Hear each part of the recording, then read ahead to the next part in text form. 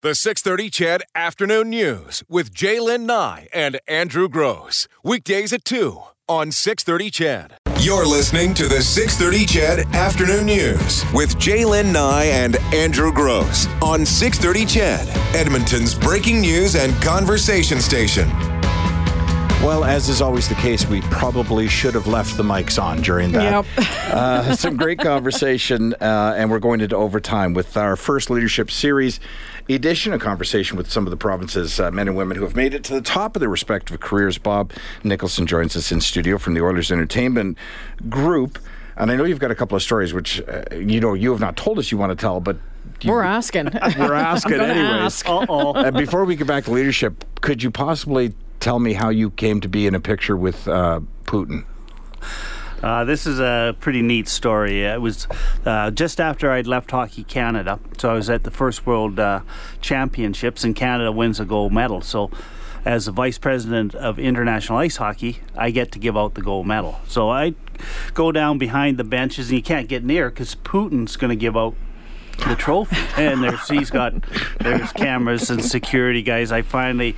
going to go on the ice and say, Bob, as soon as you give out the gold medals, you got to come off the ice because Putin will come on. So I'm out there, and it was pretty neat for me because there was so many players that had been on Olympic teams, but there's myself and the president of the IHF, Rennie Fassel.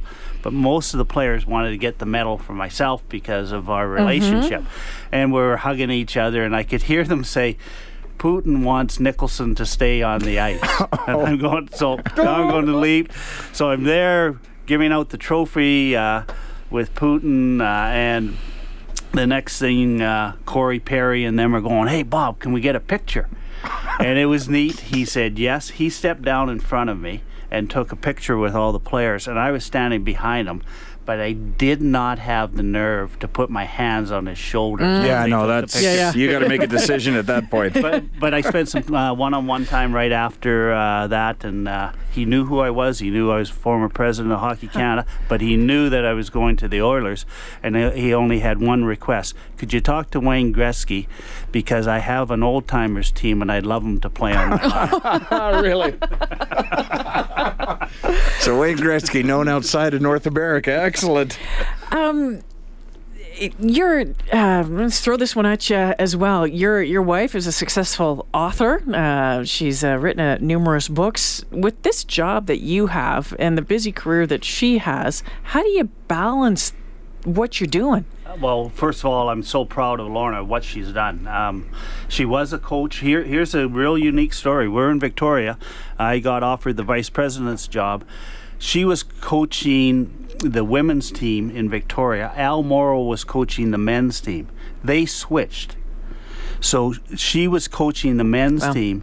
So she had an opportunity to advance to national teams coaching men. Wow. Al Morrow, I think, has won more medals than any coach in any sport.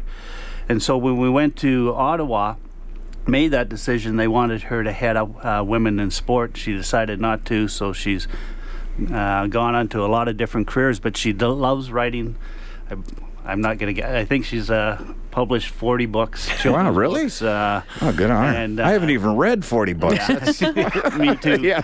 But you know what? And she loves it. She did it because she wanted to stay home with the kids, and now it's her biggest passion. And two busy careers. That can be tricky to juggle and keep things strong. It keeps us together. We're apart sometimes. Yeah. I've heard that before. So since we're talking about leadership, and since we've brought your wife up, I'm curious to know this as well. You mentioned a moment ago that you like to surround yourself in good people, that you don't mind being told when you're wrong. As the leader of an organization, the closest person in your life is still your spouse. So do you come home some nights and say, what do you think of this? Not a lot. In fairness, if Lorna was here, she says I don't talk about my job enough. Like I really try to keep that separate, and but I do get inspired, and I probably don't say it enough to her, how she handles herself and how she handles a lot of situations. I would have thought, I was expecting a different answer, which is great. Because typically, and maybe that speaks to the people that you have around you, because typically you talk to your spouse because you know that's the one person who will actually tell you what's really going on. But apparently you believe that's already so. Yeah, she tells me that anyway. Okay. Have you had a best day on the job, or what would be a best day on the job, a good day on the job? I guess there's two different things, a good day on the job and a best day on the job. Yeah, your best day and your worst day on the job in this particular job.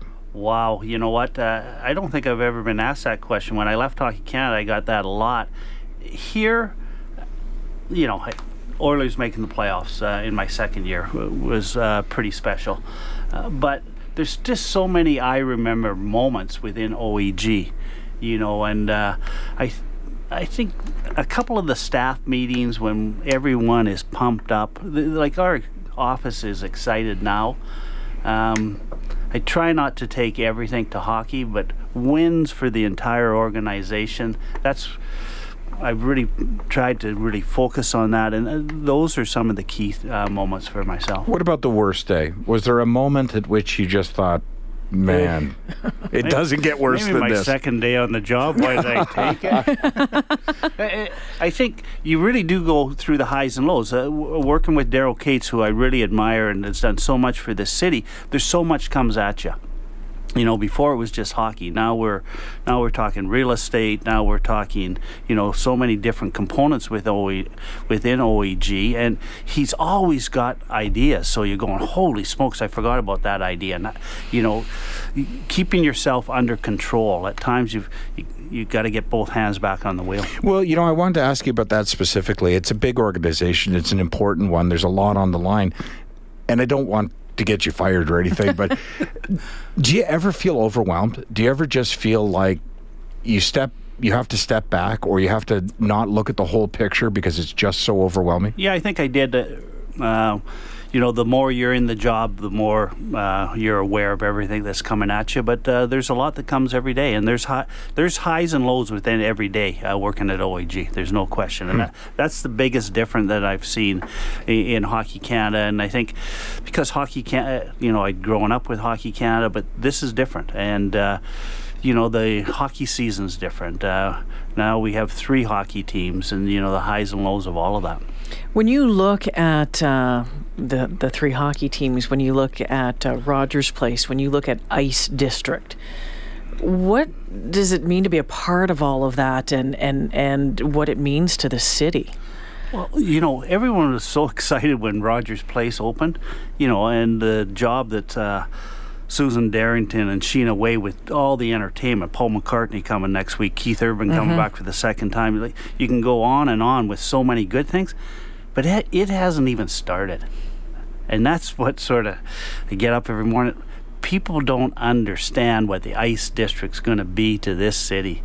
You know, everyone talks about going to Rogers Place. You go to Rogers Place for a hockey game or event, you're going to go to Ice District because you're just going downtown, and there's going to be all these new restaurants, all these new bars, condos, entertainment. Just go hang out with your friends. I think it's going to be where we're going to meet tonight at Ice District and then see what's going on in the city. And that's. Do you remember the first time that we walked into Rogers Place? I do. And we had talked, of course, you know, there was all, you know, the funding, all of that sort of stuff, and that consumed us for so many years.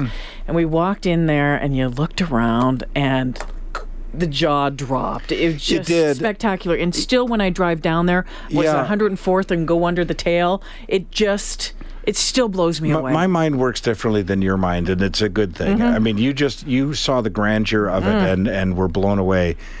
I walked in, and suddenly it all made sense to me. Yeah. Suddenly, from a marketing perspective and from a business perspective, I thought, oh, this isn't about hockey. No, this is that's about... a component of what's here. Well, I think we finally understood what Ice District meant. Exactly. You know, and that was just a little, a big cog in the wheel there. Yeah, and you know what?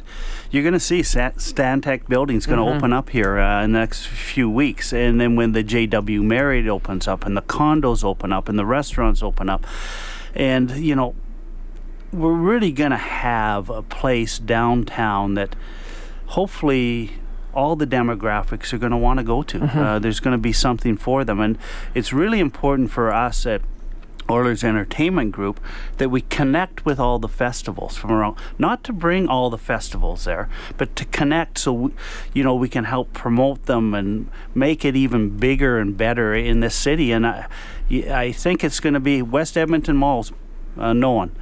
Ice District is going to be world class. Did you, in all the time since Rogers opened, have, and I don't mean just an uh-oh moment, and I don't mean, something spectacular, but like, hey, the keys don't all work, or, there's a leak in this tap. I thought there was going to be more women's washrooms. Yeah, I mean, was there one of those? Okay, we're not going to get on the washrooms. We have more washrooms than any other building our size. So, but let me tell you one, and this is an embarrassing one, but it's one that, hey, there's so many great things. We're having the first event. It was a staff Christmas party in the Ford Hall. Mm-hmm. And it was freezing outside. And I'm going, at the end of the event, I go, we can't do these in the middle of winter. And a little voice came and said, do you know that you can turn the heat on in the floor? And we'd gone through the whole event. So, yeah. So you're saying the building came with a thermostat? Who knew? Yeah, we not the right people to turn it on. But I just throw that out there. There's so many things that happen, and Susan Darrington's just a rock star of how she gets through all of those. Because every event, whether it's 4,000 people or 20,000 people, there's different things that you have to look for, security issues and all of that. So every event's a new event.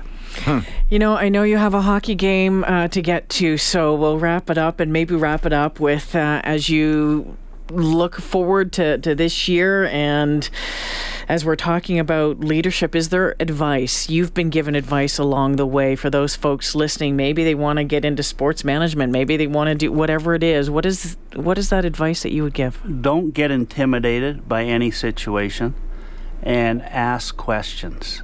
There is not such a thing as a dumb question. Ask questions, and as you become a leader, really use your listening skills. Listening skills are really important because if you listen to all your people around you, usually the final decision just pops out in front of you. Darn, I missed that last piece. Bob Nicholson, the CEO of OEG, joining us in studio this afternoon. Thank you so much for your time. Yeah, it was fun. Thank you very much.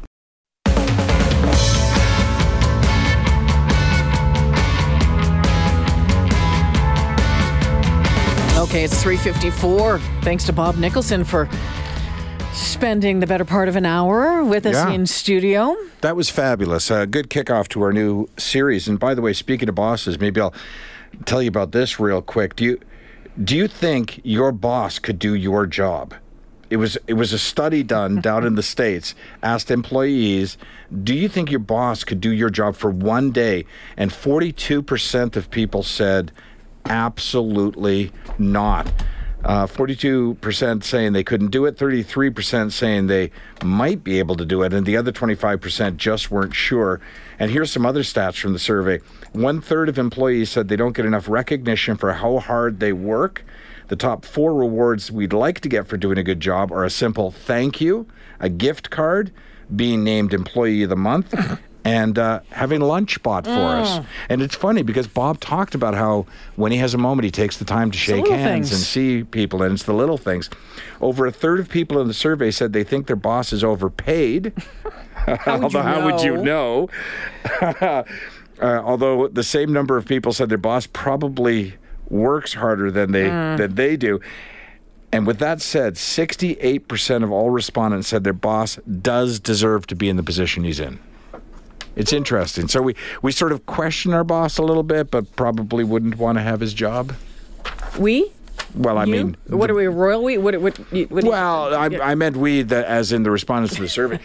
Because, as you know, and I don't know how much... Well, we know for a fact that our boss could do this job and kick it out of the park. He's done it and kicked it out of the park. This one? Oh, absolutely. Right. Pretty sure I couldn't do his. No.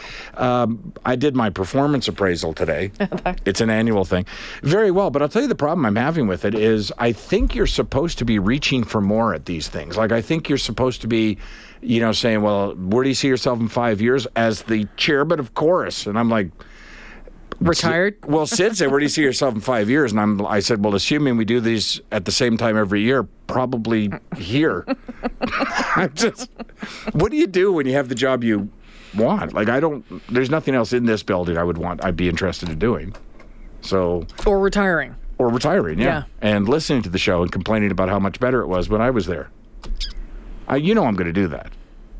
Do you think I'll be here? I didn't say it was about you. The 6:30 CHED Afternoon News with Jaylen Nye and Andrew Gross. Weekdays at 2 on 6:30 CHED.